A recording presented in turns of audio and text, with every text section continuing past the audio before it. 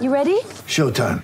On May 3rd, summer starts with The Fall Guy. Let's do it later. Let's drink a spicy margarita. Make some bad decisions. Yes!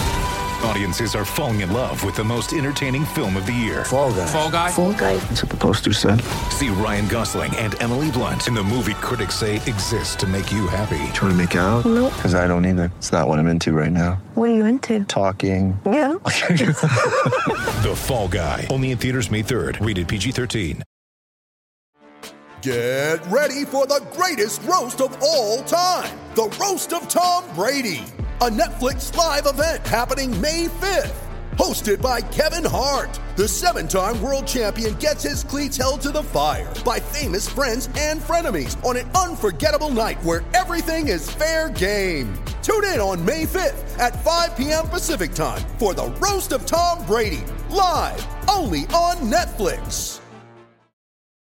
When you need mealtime inspiration, it's worth shopping Kroger, where you'll find over 30,000 mouth-watering choices that excite your inner foodie. And no matter what tasty choice you make, you'll enjoy our everyday low prices, plus extra ways to save, like digital coupons worth over $600 each week. You can also save up to $1 off per gallon at the pump with fuel points. More savings and more inspiring flavors make shopping Kroger worth it every time. Kroger, fresh for everyone. Fuel restrictions apply.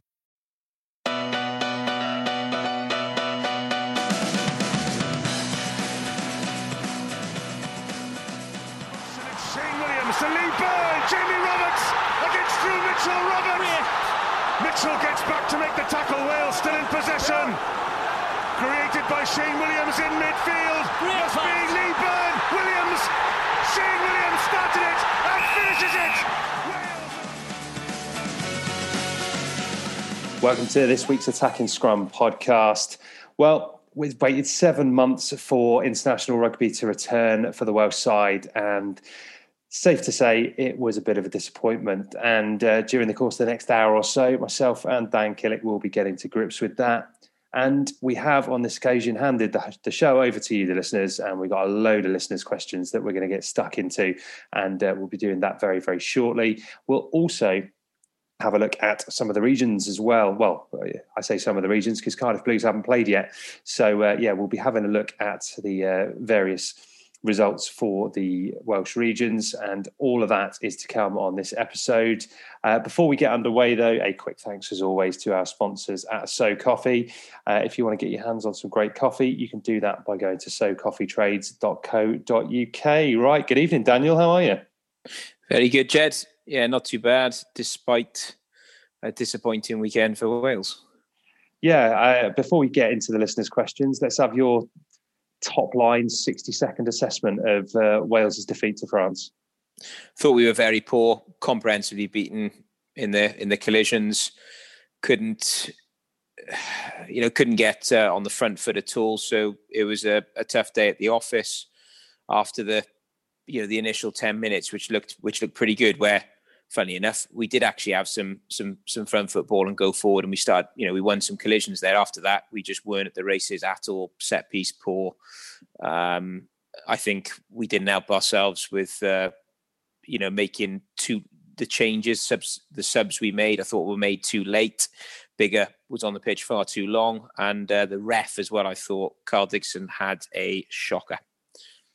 That's a really interesting point, actually, because I was fairly active on Twitter yesterday after a few beers and a few glasses of wine and a frustrating Wales performance, and I didn't mention anything about the ref. But I thought he was very poor, actually, and this is no excuse because Wales were by far the second best side throughout the game. But that first try, the fullback Boutier was in from the side after the break, and he was there sealing the ball off straight away. And I think you're absolutely right. There were some very, very strange decisions.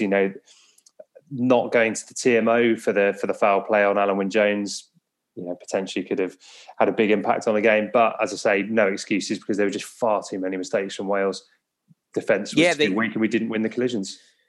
Yeah, that's right. We were second best, well and truly. But I thought that Carl Dixon's performance we could have had a far better contest, I think, because the breakdown was so was so scrappy, so slow. There was constant hands in there. A couple of yellow cards should have come out early doors, which would have sorted that out. And who knows what, maybe there would have been momentum shifts there, but they just made a real mess of that breakdown, and they weren't penalised for it. So they kept on doing it all day. And it was disappointing to see, because it was blatant. Yeah, no, you're absolutely right. And you mentioned substitutions there, and that's going to kick us off with our first question in from the listeners. And it's a good friend of the show, Craig Munsey, obviously been on there a number of times. In relation to Welsh substitutions, in particular, Patchell given 6 minutes when Biggar was injured. Is this a lack of trust in the player or a lack of trust in his fitness? If it's the latter, why was he on the bench? I would say on that one that it's more than likely to be his fitness that they would have been worried about. And obviously Biggar he never wants to come off, does he? And I think I wonder whether part of it is that he's such a competitor, such a winner, that he'd be such a nuisance, wouldn't he, with in their ears afterwards with why was I taken off? But I think it basically boils down to the fact that Patchell probably quite possibly wouldn't have made it through the game because of his fitness. But then you do ask them, why is he on the bench? Because you can get injured at any point, can't you? And he was clearly not right. He was clearly not right at all. And creatively we were lacking. I just thought it was crying out for him to come on far earlier. Yeah, some really interesting points within there. Firstly, if Patchell isn't fit to play that amount of time, then he should not be on the bench. Particularly in a friendly match, you need someone on the bench who's going to be able to come on. And to be honest, whether it's a friendly or not, if that game had been next week in the Six Nations or had been a World Cup semi-final, if someone could ping their hamstring after 2 minutes and you've got to come on and play, you have to have players on the bench who are fully fit. And if Patchell is fit enough to play 30, 40 minutes of rugby, then if Biggar is injured, he has to come off. There's absolutely no excuse for it. So either way, I think it's concerning, because like you say, if it's because he's too scared to bring Biggar off because he's going to be giving him an earful, which I can't believe that is the case. It's, either way, that both of those situations are pretty worrying. Yeah, they are. I mean, I don't think that would be the issue at all, but you can imagine Biggar being just a bit of a nightmare coming off, because he has to be dragged off the park. But whether or not, who knows how badly his injury was. Pivac has sort of commented, isn't he, thinking that he'll be just fine. But he wasn't at the races. He wasn't having a fantastic game. We needed, against the French, you always need a 10 on song, don't you? And they were, with Dupont, just, well, to be fair to him, he tends to have a cracking game every game, doesn't he? That he takes to the field, but he was running the show. We needed our 10 to be right on form, especially when the pack were under such immense pressure and we were losing the contest there almost every single time. I just thought it was crying out for Patchell to come on and just try and break the game up and do something a little bit different. See if we can get the outside backs into the game. I mean, George North, he didn't touch the ball, did he, until the 55th minute? When he did touch the ball, he did. He knocked the ball on in the first half, and then turned the player over. Yeah, sorry, that one. I forgot about that one. I think George probably wanted to forget about that one as well. Let's take a quick diversion to that. And this isn't a question from a listener, but it's one from me. Is George North becoming the Alex Cuthbert of 2020? He seems signalled out for a lot of stick from fans. Yeah, I just think he hasn't been on form for many years, really, has he? But he's been given opportunity after opportunity, because we know what he can do. But also, he has tended to, when he has played, not had the finest of games, he has then pulled something out of the bag, hasn't he? Whether it be an intercept or scored 2 tries by busting through, not being sort of majestic tries, but crucial tries. So he has been there or thereabouts, for a while. I just think that he's not quite on form, but he didn't have a disastrous game. We just didn't get him into the game enough. And I think that's a big part with George North. How many times have we said on this pod that he's got to get early touches for him to have an impact on the game?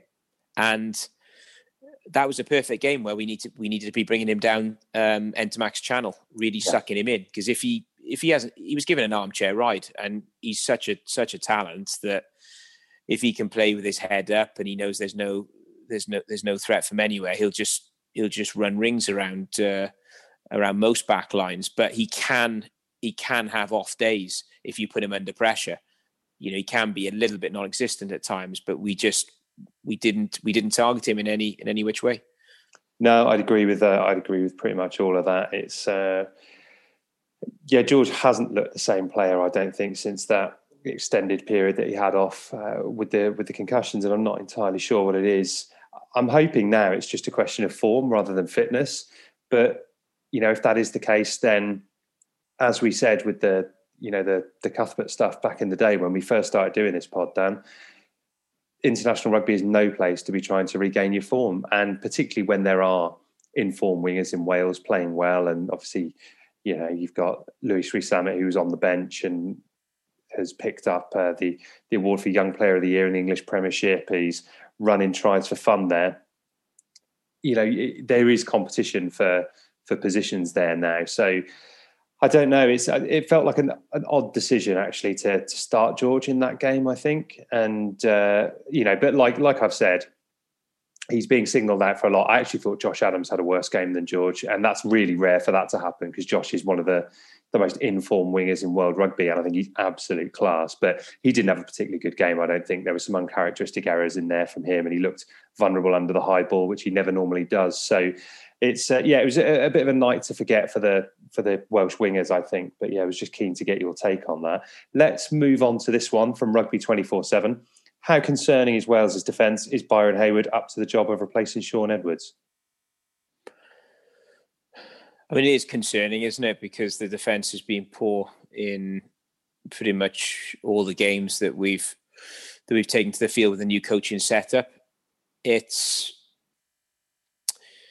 a concern, but I think we just got to give the coaching setup time, haven't we? The previous regime were in for so long, weren't they? That we were always going to be entering a period of flux, I think. But we just got to give them some time, see how it goes. But at the moment, it's hard to see what systems we're employing, isn't it? I mean, again against France, we had players shooting up on a sort of spot blitz.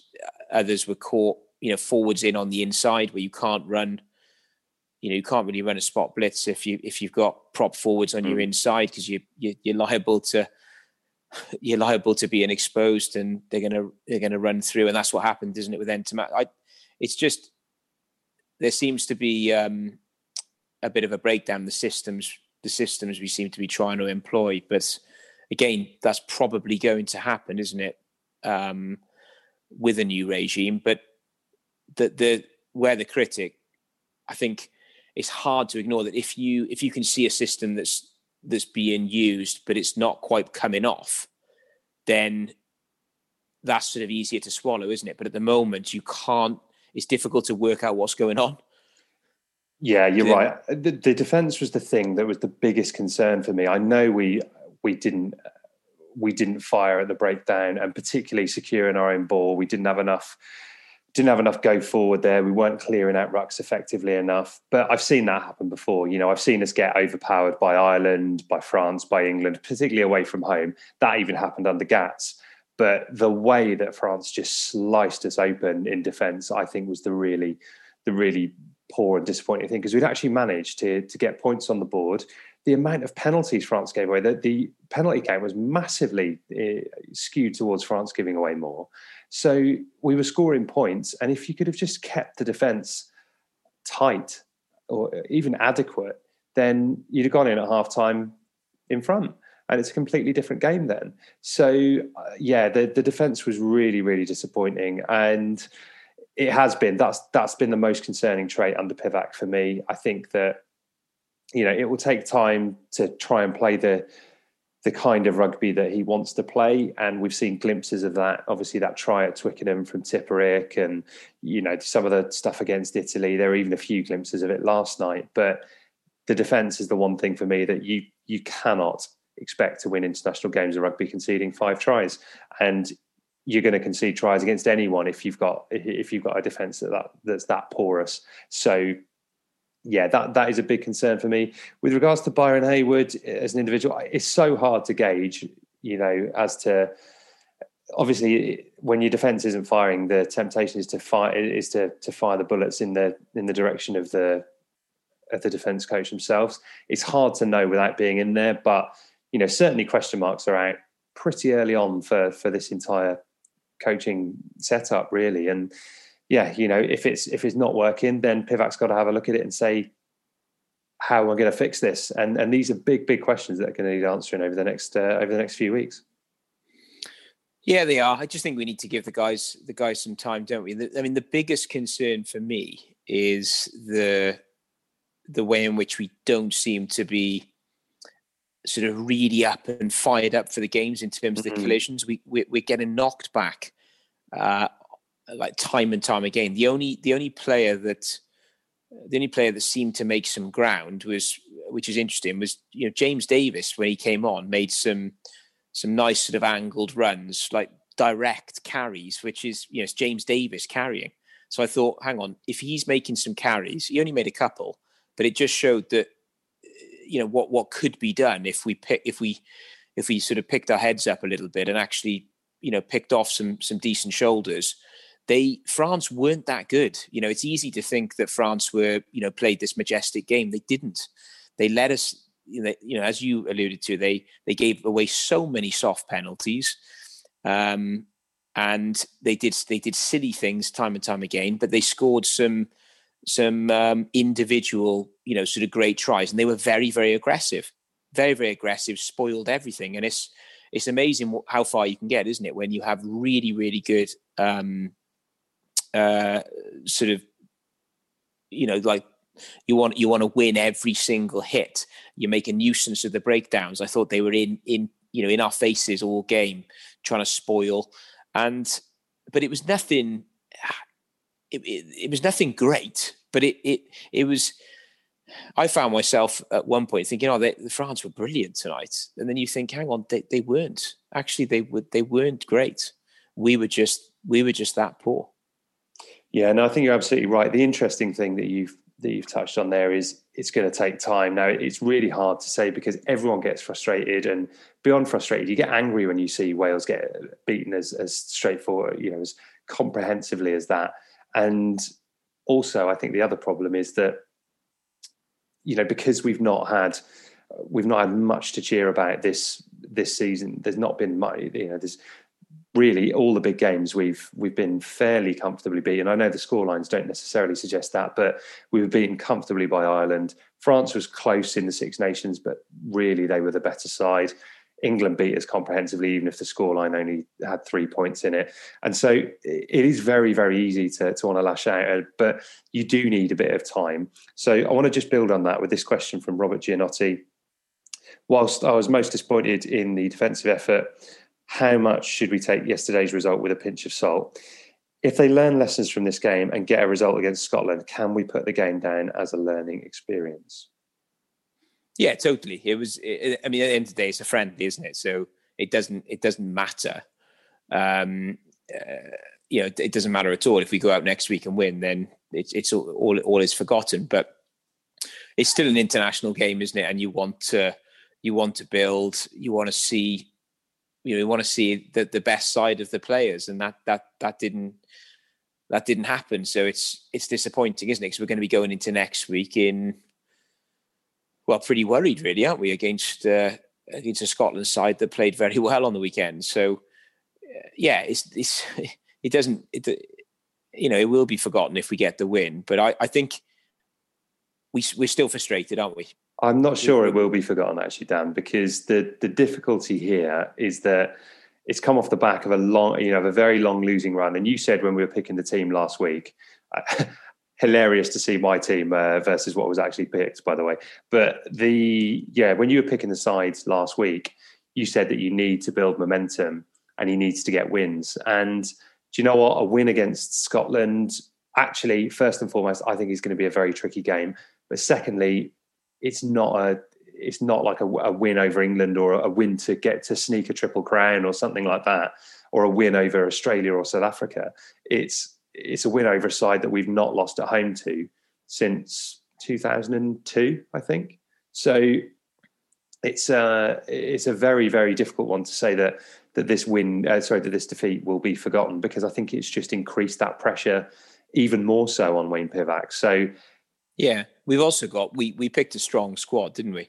I mean, they were basically two first teams, I think, playing against each other yesterday. So both sides really wanted to win. I mean, they only had 1 or 1.5 training sessions together, didn't they? Because it came out late that the top 14 clubs didn't want to release the players, so they didn't have any real time to gel or get together yet. And for me, that kind of showed in their performance. It was fairly all over the shop, bar some brilliance. But it just goes to show how poor we were. But again, then, it's, I don't know. I think, look, if we win next week, and but I think that, and the performance is there as well, then for me, we will forget about the France game. But if we don't, good grief, then the pressure is really on. But it's on, as you said, it is on from now, isn't it, as well? It really is. They'll be feeling it. Yeah, and there's a long autumn ahead, but it doesn't have a pile of pressure on.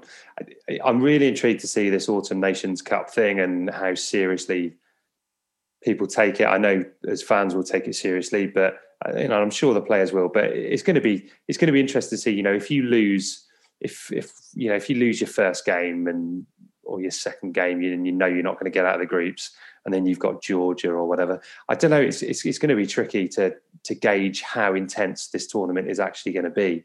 So it's a very strange autumn that lies ahead, because normally, again, this would all be forgotten if you could beat a South Africa or an Australia and stuff like that. Whereas, okay, if you beat England or Ireland, it might be the case, but it is a tournament. It is a tournament setup. So, you need to kind of go out there and win. Do you see what I mean? Like, rather than it being one-off test matches, it's going to be different it being in a tournament. So, and I think it would be different as well if we had a couple of wins in these games as well. But we've lost every game, haven't we? Every single one. So, well, yeah, we did beat Italy, but last four, exactly. The last four. Sorry, we've lost. So yeah, it's not good so far. No, it's not. I think you're understating that a little bit, but yeah, you're quite right. It's not good. Let's take this one from Gary Mason. Wales lost the tackle area and aerial battle. Need more aggression hitting rucks. Can Wainwright do that? Navidi returning can't come quick enough. What's your take? And smarter kicking game needed. So for a few things in there, Dan. Firstly, with regards to the tackle area, do you think Wainwright is up to doing that clearing out job? Yeah, I do think he's up to it. He just didn't have a great game yesterday, along with pretty much the pack, to be fair, really. Bar Tipuric and Alan Wynne gave his all, but he can. We know he can do that. He just didn't do it. He just didn't do it yesterday. I've said it loads of times. We're not the same team without Navidi. He's absolutely critical, isn't he? Whether he plays 6, 7, or 8, we just need him in the back in the back three somewhere, in the back row. And we missed him. We missed him massively, didn't we? Yesterday again, I think that back row can play together. I know there's been a lot of comments about it didn't gel. No, it didn't yesterday. But I think that back row is good enough to play together. It was just a bad day at the races all round. Yeah, it was. And I think that tackle area was definitely another big cause for concern. We just weren't able to. We weren't able to secure our own ball. We weren't able to cause enough disruption there. And we'll come on. It was disappointing how we didn't react, Jed, either. We didn't react to. They had they were off their feet. So I thought, I don't know whether you sort of thought this was right, but they weren't supporting their body weight. They were going over the top of the ball. So it was very, very difficult to move them. I thought the ref didn't pick them up on that. Plus the hands were in there from left and right regularly. It looked as if we got sort of frustrated, but we didn't do anything. We didn't do anything about it. We didn't start smashing them in, 2 or 3 players coming in together and just adjusting to what was going on. There didn't seem to be a great amount of leadership coming together and saying, right, ref's not picking it up. Either we're going to have to start doing it, or we're going to have to change the breakdown, actually go in aggressively as in pods, as units. But it didn't. I don't know. We just seemed really passive to the fact that it was going on, and passive in the way in which we were hitting them. Who's responsible for that lack of reaction? Is that an on-field players thing, or should that be coming from the stands? I think part of that has to lie with the players, surely. That are on the pitch. I mean, they're seeing what's going on, so you would have thought that you'd have to react to it. I know. It's not as easy as it's being done, so you can do something about it. It's very, very difficult if someone's over the ball like that and basically just killing the ball. It's very, very difficult. But I just didn't think that we sort of adjusted our game even to try and counter that. Or, for instance, if we, maybe that leads quite nicely onto the kicking game. Our kicking game was well, I mean, poor isn't a strong enough word, is it? It was atrocious. I think I need to watch this game back again, because actually a few people have said this to me. And look, I don't think it was brilliant, but I also thought that on some of those occasions, when we were talking about a kicking game, the bit that sticks in my mind was kind of going back to a bit of the Dan Biggar hoofing the ball up and chasing his own kick. And I thought on occasions that did cause a bit of trouble. We just weren't quick enough to react to where the ball was going. And I also thought that actually Rhys Webb kicked really well from the base of the ruck. I thought it was one of the few positives in there. He did kick well from the base, yeah. But yeah, I don't know. Maybe this is me needing to go back and watch the game again, because it definitely wasn't pretty in any regard. But I almost felt like there was bigger problems than that. Much bigger problems than that. But I don't know. It's one of those, because it feels like it goes against the way that Pivac wants to play this kind of expansive game, to be putting boot to ball and trying to gain in that regard. But again, this is international rugby versus club rugby. What are the one of those big differences are that you're going to need field position. You are going to need to put pressure on and force mistakes. And we were forcing mistakes. It's just we didn't capitalise on them really. But yeah, I mean, you've probably watched it more closely than I have, and it's something that we're going to have to get right against Scotland, because they have a very, very dangerous set of backs, especially in the back three. Yeah, we have seen this before, though, haven't we? With certain games where we're not quite up for it, and we see the intensity and the collisions go right up a level the following week, and it's amazing that how, if we pick exactly the same side, but they're every single one to a man is smashing everyone and wanting to win every single contest. Totally different game from that point. So yeah. So yeah, exactly. What a perfect point for us to take a very quick break, after which, of course, we'll be getting stuck in to more reaction from Wales's defeat to France. We'll be looking ahead to the Scotland game. We'll be keen to get your take on what changes you would make, Dan, if any, and also we'll be having a look at the region. So all of that will be coming up after this very quick break.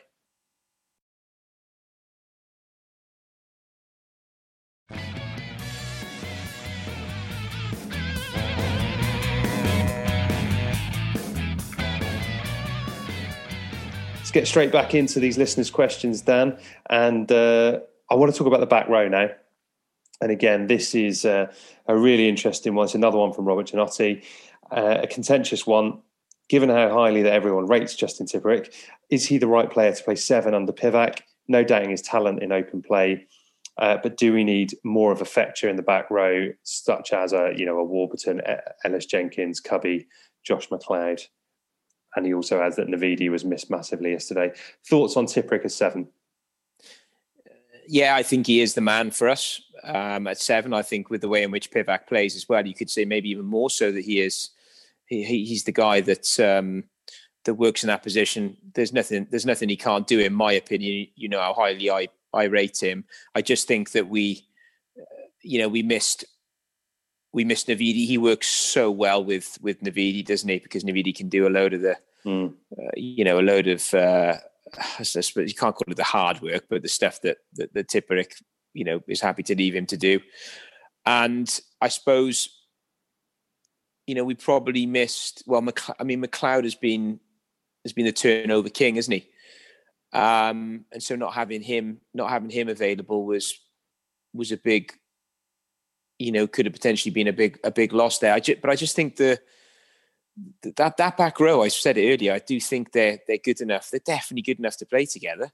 They're all international players. Toby is a world-class player when he's at his best.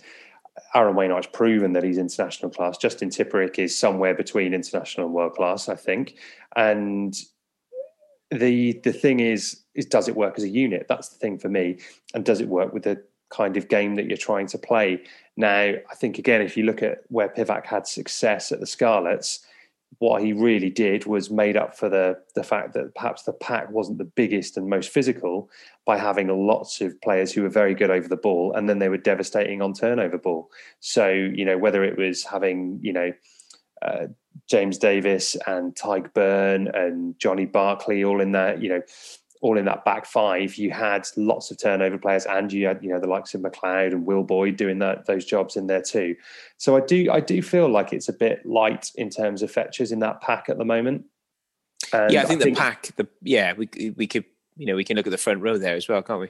But that's what I mean. But I think, if you're going to have fetchers anywhere, then surely the back row's the place to start. And I really rate Aaron Wainwright, as you know, but I think for this style of game that we're looking to play, I think Wainwright is better suited to a Gatland style of play than perhaps what Pivac's trying to do. So I'd be tempted to look at twin fetchers in the back row, and I do think you'd definitely benefit from having Navidi back in there. It's often said that Tipuric isn't a fetcher, which I disagree with. I think he is a lot better over the ball than people give him credit for. But I would much rather have, I'd like to have 2 fetchers in the back row plus, some options elsewhere. I thought the likes of Dylan Lewis and Seb Davis made a difference when they came off the bench. And actually, as you said, as did James Davis. Yeah, I thought the bench made a difference. But do you know, we talk about the style of play that Pivac's trying to play. What style of play are we trying to play? Well, it's a good question. I'm basing this on what the Scarlets used to play, and there is a desire that when they appointed him, they knew that this is kind of his blueprint for the way he likes to play rugby, and so I'm basing it on that. I haven't seen too much evidence of it in the opening 7 fixtures or whatever it's been. It's there's been little glimpses. Obviously, as I said there, that try against England was fantastic offloading play and being able to kind of carve a defence open straight from the kickoff. But for me, I think Pivac's style of play is to try and win turnover ball and look to play an offloading game. But that was at odds with what I saw yesterday and have generally seen throughout his time as Wales coach. Yeah, the problem with that style, isn't it, is that it's so high risk that you can win. You can win games and they can look fantastic, but equally it's so risky. It's so hard to coach at international as well, isn't it? That Gatland, Sean Edwards, all the old coaching regime made everything very, very simple, didn't they? It wasn't always popular in terms of the selection choices, but everybody knew their role, and it was we were a really, really difficult side to beat, weren't we, and get the better of almost to every game. And I would say as well, even the games, where we didn't really get hammered by anyone. You think back to the noughties we didn't. And even back to some of Mike Ruddock's time in charge. We got hammered by some sides in that period. England give us an absolute shoe-in at Twickenham-under-Him, and there was a period of time that when you and I were growing up, Dan, when we got hammered by everyone. Yeah, we did. Yeah, for years. Yes, and under Gatland, we didn't get hammered by anyone really. Like even New Zealand, on the odd occasion they'd run away with it, but most of the time we would be competitive in those fixtures. But it's. I'm not saying we're getting hammered now, but we've been beaten very, very comfortably in a lot of these games. I think that, as I said in the first half, you look at those Six Nations games. Really, in the big ones, we've been far too easy to beat. And the thing it keeps coming back to is actually the main problems we highlight in the first half. The breakdown in terms of both securing your own ball and slowing down opposition's ball, but also just generally the defence. You're not going to win many turnovers if you're constantly allowing people through your first your first line defence. So it's I just think it's a funny one. I'm finding myself not able to really work out what style we're how we're trying to play, because I know the way Pivac played at the Scarlets, we're sort of expecting that, but it seems to me like we're kind of caught at the moment between sort of a couple of different styles, and I think largely that's probably down to the fact that we're not, when we got to go back to basics, haven't we, and get the set piece right, get the collisions right, work on what actual systems we're going to be putting into these breakdowns, and then from there we should have a far greater platform. But I think in the games that have gone so far, we haven't had those basics bits sorted, have we? So then everything else becomes very, very difficult. Very difficult. And it's kind of perplexing really, because Pivac's big on that, isn't he? Yeah, I think you've touched on a number of things there. It is basics. If you can't secure line out ball, which again we struggled with yesterday, if your scrum isn't going exactly the way you want it to, and obviously that was hit and miss at certain points. There was a little bit of Toby kind of picking the ball out from the hooker's feet at points, which is a sight we've seen a few times over the years. But I think losing Samson Lee probably made a big difference in that regard too. But there's so much to work on, but the pressure is only going to mount. And honestly, I do think next week is a proper banana skin. I don't know if you saw the Scotland game, and I know it was I know it's only Georgia in inverted commas, but they looked very, very comfortable. They were able to rest, their big stars in, in obviously Hogg was unavailable and they brought Finn Russell off the bench, but they've got two absolute wild dogs of flankers in Richie and what's his name? Hamish Watson. Yeah, they're going to be a complete nuisance all game, aren't they? Now, you've got to, the things that we got wrong in many of these games, particularly clearing out, you have got to get to those two, because if you give them a sniff at the breakdown, they will cause you no end of trouble. So, like you say, you want to see players smashing into those rucks, and if they have to smash in twos and threes, then they're going to have to do that, because they're going to cause trouble. They're two really, really dogged, nasty flankers, and I do think Scotland are getting better. They're notoriously bad from home, but if you're going to improve that record, there's probably no better time than when the stadiums are empty. Would you start James Davis? No, I don't think I would. Like I said, I thought I was impressed actually with how he got on, but I was just wondering whether you might put two sevens on the park.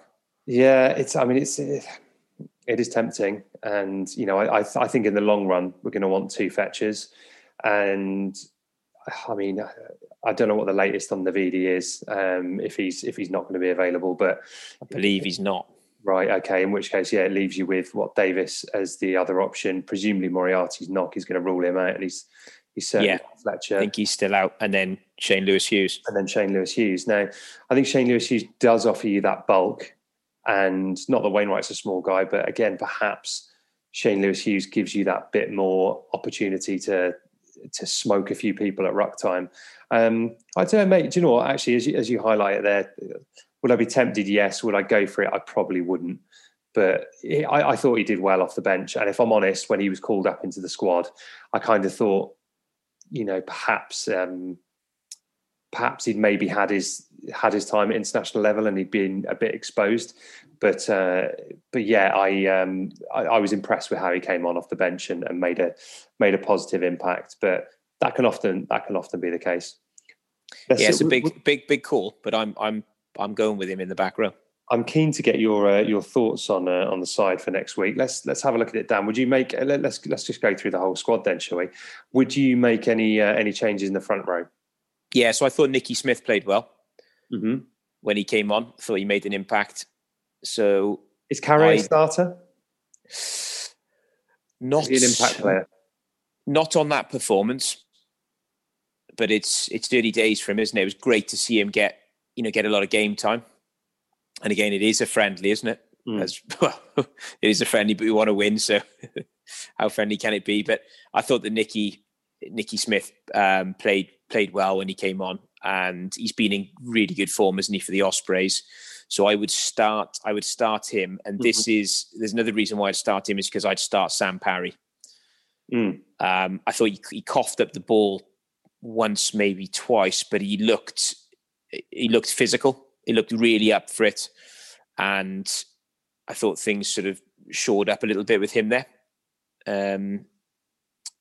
So I'd start him. I thought Elias, he gave his all in terms of effort, but line out was pretty poor, wasn't he? Coughed up a lot of ball. I think it just didn't work. It's always difficult, the line outs, because it's a very difficult thing to just blame the hooker. Oh, sorry, it's an easy thing just to blame the hooker. It's difficult to actually prove that. But I did feel like, sometimes apart from that bent throw. That was a stinker. But sometimes you can just see when a hooker's throwing in that there's a touch of nerves there. There's a little, there's a few twitches that aren't ordinarily there. And I did feel like he was feeling the pressure of wearing 2 on his back rather than 16.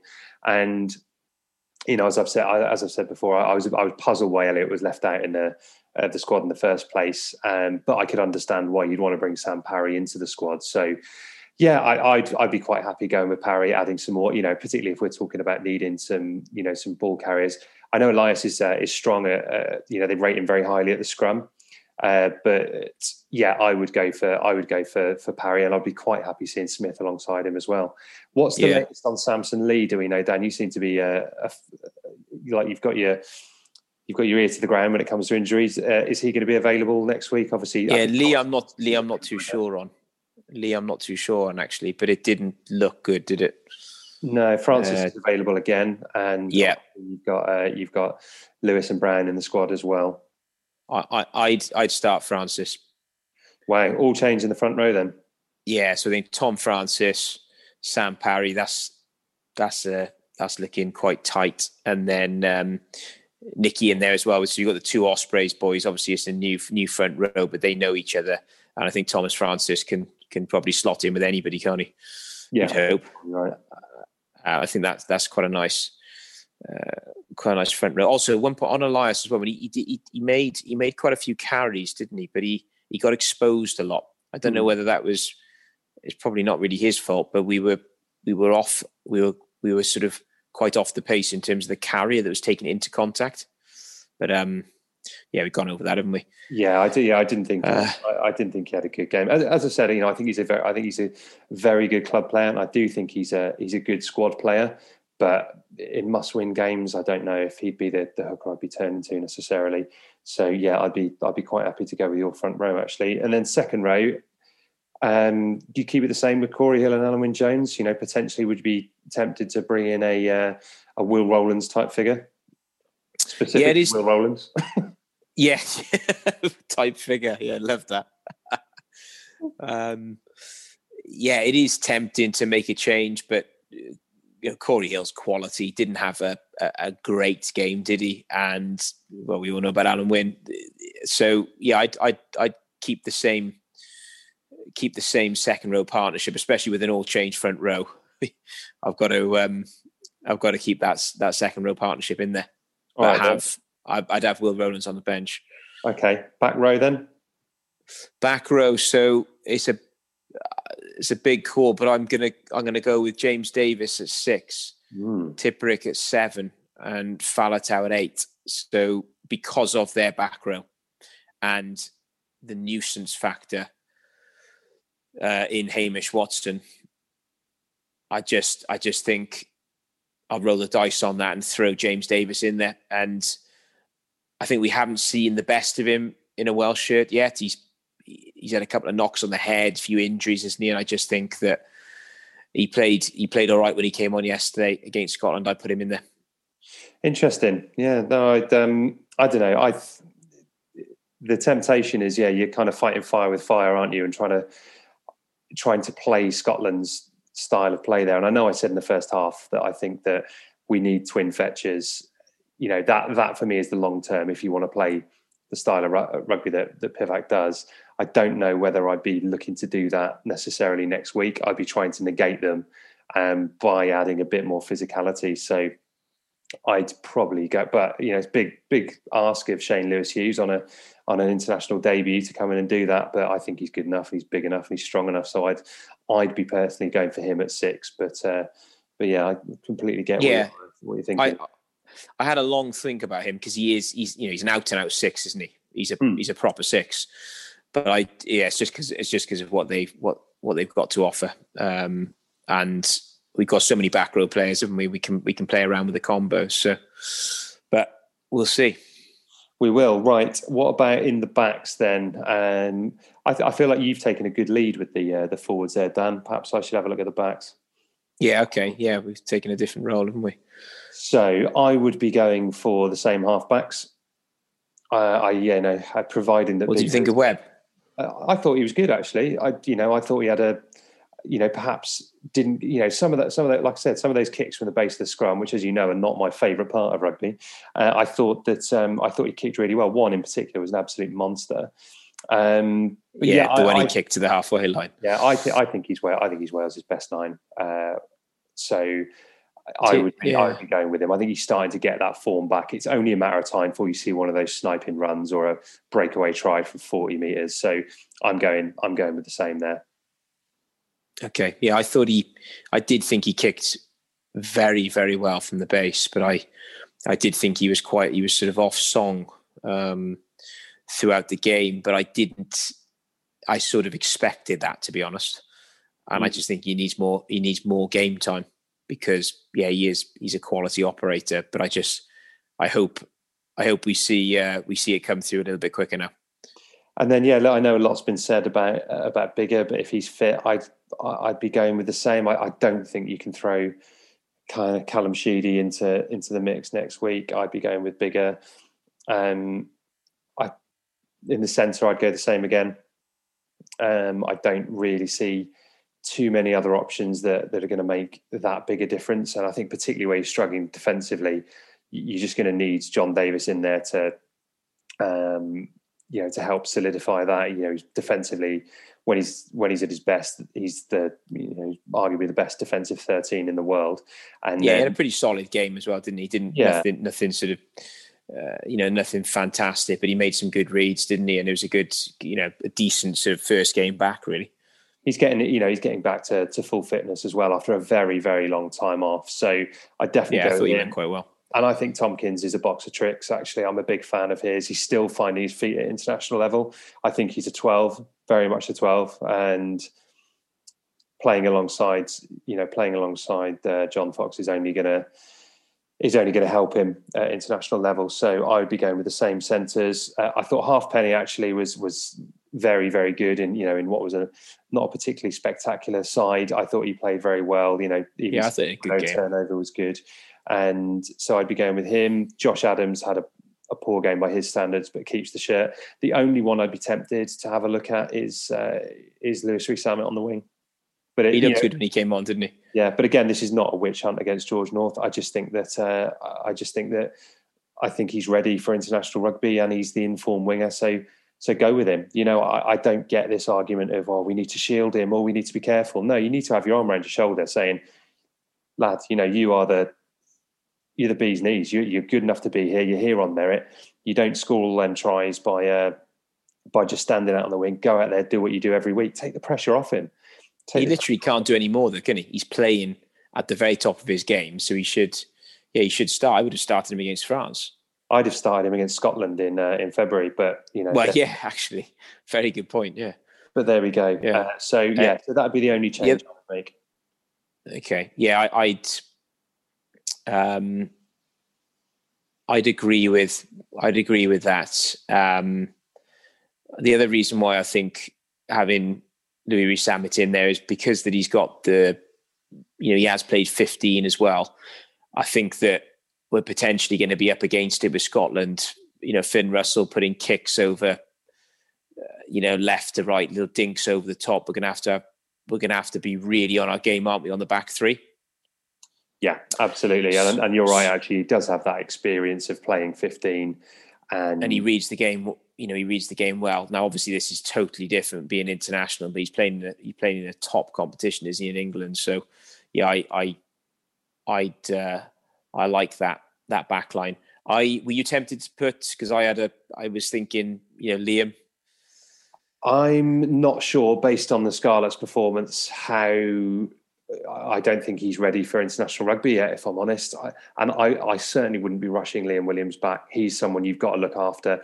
If everyone is fully fit and you're picking your best 15, and I mean fully match fit, then Liam walks into the side.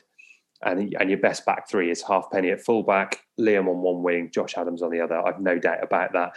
I'm not sure, based on what I saw. And again, the doctors and the medical staff will know a damn sight better than I will, but he didn't look fully match fit, ready for an international game for me. So I wouldn't be going with him for this game. And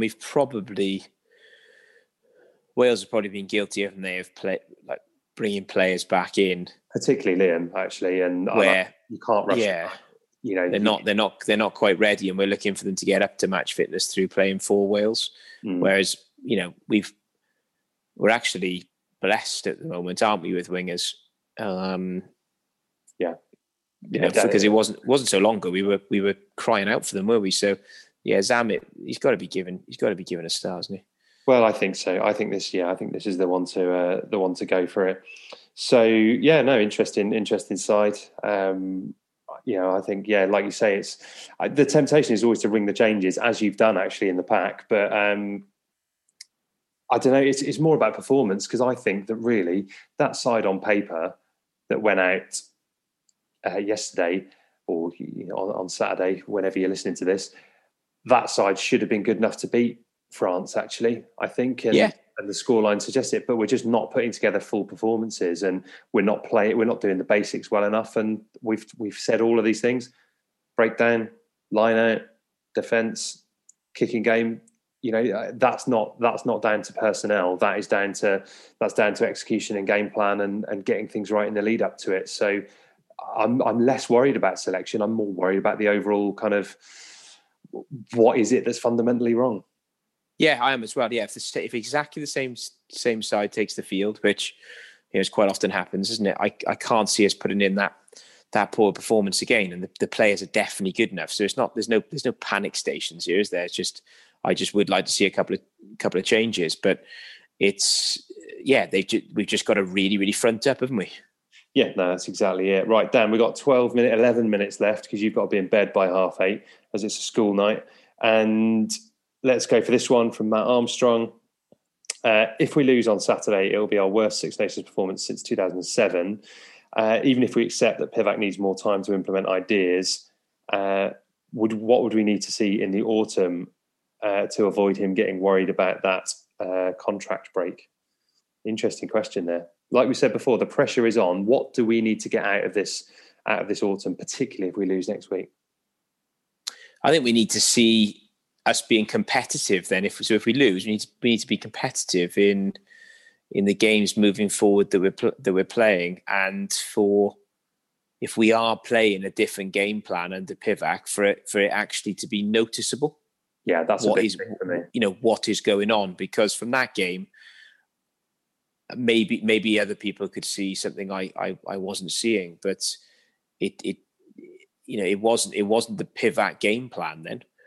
And we did see some of that, didn't we, in the previous games that he's been in charge of, but not there. So I think I think fans will be sort of, aware that we've got to give time, but as long as we can see what we're building towards. But at the moment, that's, from that performance on Friday, that it wasn't evident, wasn't it? It wasn't, you couldn't clearly see it. It was very, very foggy, very foggy. Yeah, and it's a tough autumn schedule, but like you say, I'm not so sure that a win next week makes everything go away, but a good autumn would certainly take a hell of a lot of pressure off. Now, a good autumn to me, I think you've got to be beating. Obviously, you've got to beat Georgia. I think you've got to be beating England or Ireland, really, or potentially both of them to really take some pressure off. If you're able to win this Autumn Cup thing, then regardless of what I think about it now, if we get to the final of it, then it still becomes a bit of silverware, and you've still beaten some good sides to get there. So the problem with when the real pressure comes on, as a coach, you're tempted to change the system that you said at the very beginning you're going to be employing. So that's where you get caught out then, because you try and change it to sort of win a game and it doesn't work. So I think we need to stick, if we need to stick to the game plan that we're trying to play and back the systems, and eventually it should come off if we make the relevant tweaks along the way. Yeah. No, I think you're absolutely we're chopping right. And I'm just talking about from a perspective as what's gonna stop the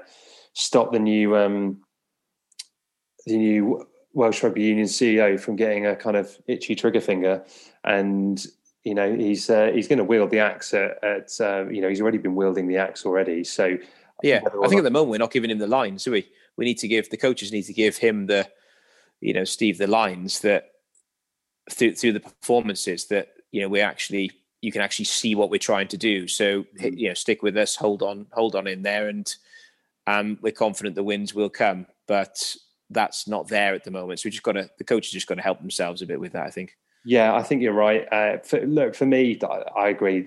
I think it's really frustrating and it gets you really angry when Wales lose, particularly in that manner. But you've got to judge. You've got to judge a coach on time. So after the autumn, we've got to make a call and make a judgment then. And then after the Six Nations, so there's plenty of rugby to be played between now and then, and things can change mighty quickly. So I'm certainly not buying into this Pivac out nonsense after this number of games. No, I agree. But the main concern for me is we've not seen the performance really, other than a few glimpses in there. So I think actually you're right. The most important thing is getting the performances during the autumn campaign, and then getting the results during the Six Nations next year. So yeah, it's it's got to put a lot of pressure on him, and we're going to need to see some really big performances step up, and you hope that the results go with it. Right, couple of last few questions to get through, Dan. This one's from Steve White. And I think we've probably answered a fair amount of this, but seeing as we've nothing to lose next week, should Pivac seriously mix things up and start the likes of Hardy, Sheedy, Parry, Lewis Rees-Zammit, amongst some of the old heads? So I mean, obviously we've selected our side. I certainly don't think next week is the time to be messing around with wholesale changes. If you're going to make lots and lots, I would have done it this week. This one was the friendly game. Next week is a Six Nations game, and and there should be more. There should be more than that, and I'm sure there'll be some prize money riding on next week as well, won't there? I think if we're able to, we're able to finish above Scotland. So yeah, it's I don't know. If you were gonna make lots of changes and blood people, it would have been this weekend. So I don't see him doing that, and I wouldn't make too many changes. No, I wouldn't make too many either. I mean, that being said, obviously I made a fair few in. But they're not. You're not blooding all first cappers. No. Francis is seasoned, isn't he? Nicky is as well. And then there's one change then with Zammit in the backs that you picked. So I just don't think you can make all those changes and expect the outcome to go the way we want it to. And I don't think it's fair for the players coming in either, really. Right, few thoughts on the regional game to finish, Dan. This one's from our good mate, the Mighty Murph. Ospreys minus the internationals come back from 12 points down to beat Glasgow. Absolutely unimaginable even a few weeks ago. There's no question in there, but nonetheless, happy to tackle that.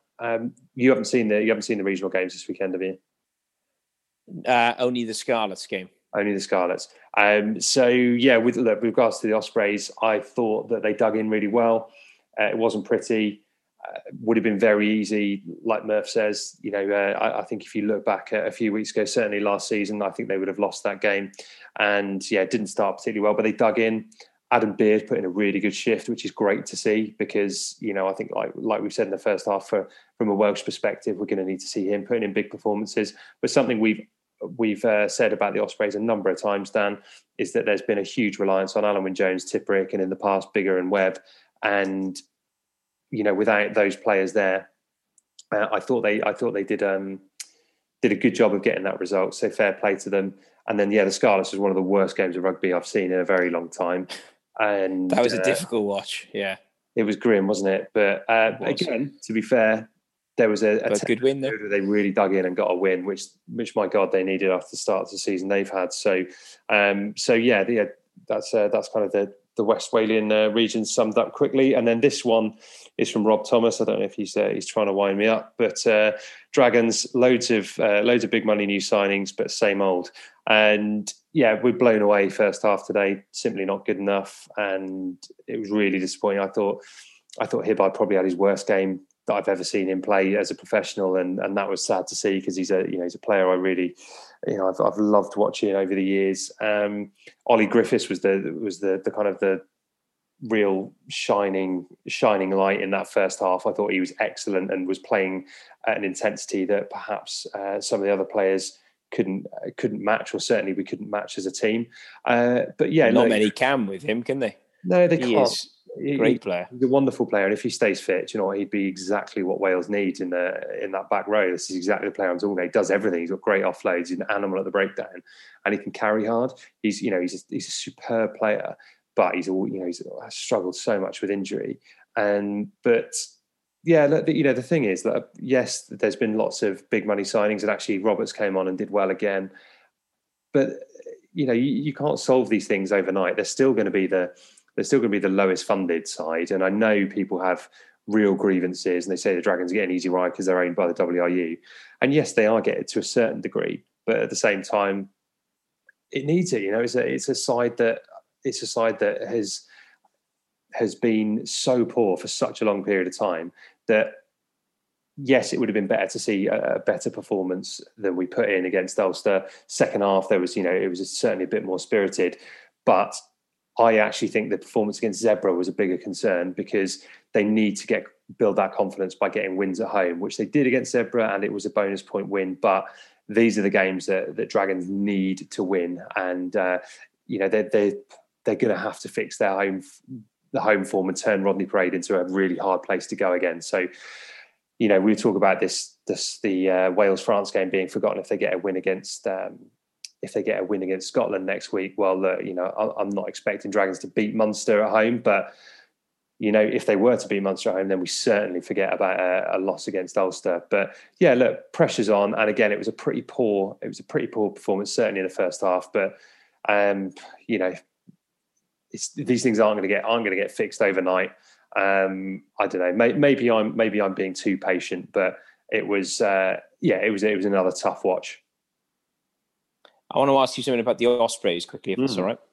Please. How did Kieran Williams play? Yeah, he's a real handful. Got himself a try again. Offered himself loads as a carrier. I really like him. The more I see of him, the more I really, really rate him. And socks down. Yeah, socks down. I think he looks a bit like Cubby to me. There's something about his face, like kind of like chubby face, that he looks a bit like him. I thought he did. I thought he put in another good performance. He's becoming a very, very important player for the Ospreys, and they've needed that in the centre where they've had Scott Williams injured for so long. I think Scott would have hoped to have perhaps played a bit longer yesterday and had more of an impact, but it's good to see him back fit again after horrendous injuries. But yeah, Kieran Williams is vastly becoming a very, very important player for the Ospreys. Yeah, big win that for the Ospreys, isn't it? And then we got the Monday night game. We have, yeah. So Cardiff Blues away at Munster, which is... you must be loving that. Do you know Monday what? Night game. Mate, normally when it was announced, I was like, is it really that big a deal? But now I'm thinking this is great, actually. It's great, isn't it? Monday Night Football was... Well, exactly, yeah. And when that first came, yeah. Going way back when, Dan, having Wednesday night league fixtures in the Welsh League. So, those midweek games. So, yeah, there is something nice about it. I mean, Mondays are a horrible night, aren't they? So if we got some rugby... Yeah. Then that certainly does brighten it up a little bit. And then loads more rugby next weekend. Of course, it's a very weird looking Super Saturday, which is normally played in the 16th, 17th of March. But yeah, Wales versus Scotland first up, Italy versus England. And actually, I'm going to have to finish on this point, Dan. France versus Ireland is the finishing one. And then obviously we've got some Pro 14 on the Sunday. But we haven't mentioned the debacle between the Barbarians game and what's gone on there, which I don't know what you've made of it, but I just think it's so embarrassing that the financial hole that, it's not often I feel sympathy for English rugby, right? But right now, this isn't just about, we're talking about a whole sport potentially going under because of COVID and the need to play games, the need to fill financial holes, and the fact that that's been jeopardised. And in particular by a player who was their bloody captain for a long time. I know he was not the only one, but we're not talking about some young bucks. We're talking about, a vastly experienced player here. That is, it's borderline unforgivable.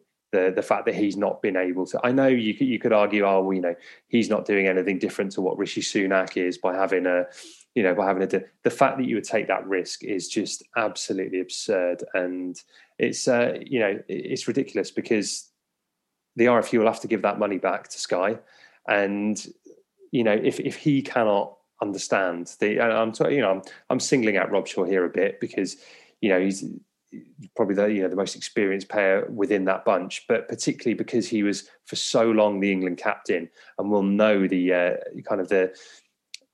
ins and outs of the suits who sit on the board. But this is important, right? The money men of rugby get a hard time. And a lot of the time, quite rightly, because they can make life hard for the fans by jacking up the ticket price. Right now, they have to do everything they can to try and keep a sport afloat. And I just think that is a slap in the face from someone who, who was employed by them for a very long period of time. Yes, he went out and put his body on the line for England, but Christ, that's just, it's beyond naive. It's a downright stupid decision to even consider taking that risk. Yeah, it is. Yeah, he's not going to be in a very good place at all, are they, those players? But yeah, particularly Rob Shaw. Do you feel a bit for him? Not on this, no. But what, should I really? I don't think you should. Why are you taking that risk? I think it's beyond stupid for a player of his experience. And they all signed that agreement, didn't they? Yeah. Why take the risk? Because you thought you could get away with it. And whether it's right or wrong, it's it has ended up in the game being cancelled, and that's just it's ridiculous. It is absolutely ridiculous that if it was a couple of the you look at the England footballers a month ago, and Gareth Southgate singled them out, and he was livid about it. But I thought he handled it pretty well. He sent them home. They've missed out on playing for it. The fact that it's a former England captain to have been involved that's cost you this. Those two England footballers are, whatever they are, 19 and 20. Chris Robshaw's a bloke in his mid-30s and has played for his country so many times and led them that you'd think he would know better. So no, I'm afraid I don't feel any sympathy for him. I don't, if people are piling on Twitter and giving it all that shit, then yeah, all right. I definitely feel some sympathy from that, but I certainly don't. I certainly don't agree with the decision that he's made. I think it's beyond naive. Yeah, it is beyond naive. Yeah, I'm not a fan at all of any of him being called out on Twitter or anything. I'm not. I just leave him alone. But yeah, it was a very, very silly thing to do, isn't it? Beyond silly.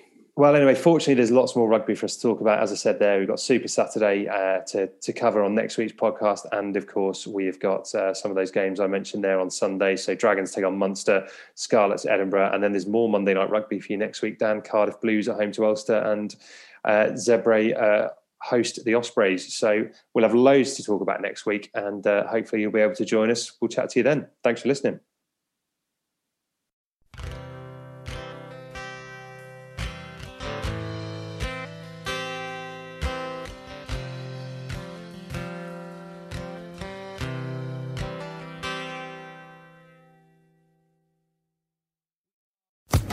Social Podcast Network.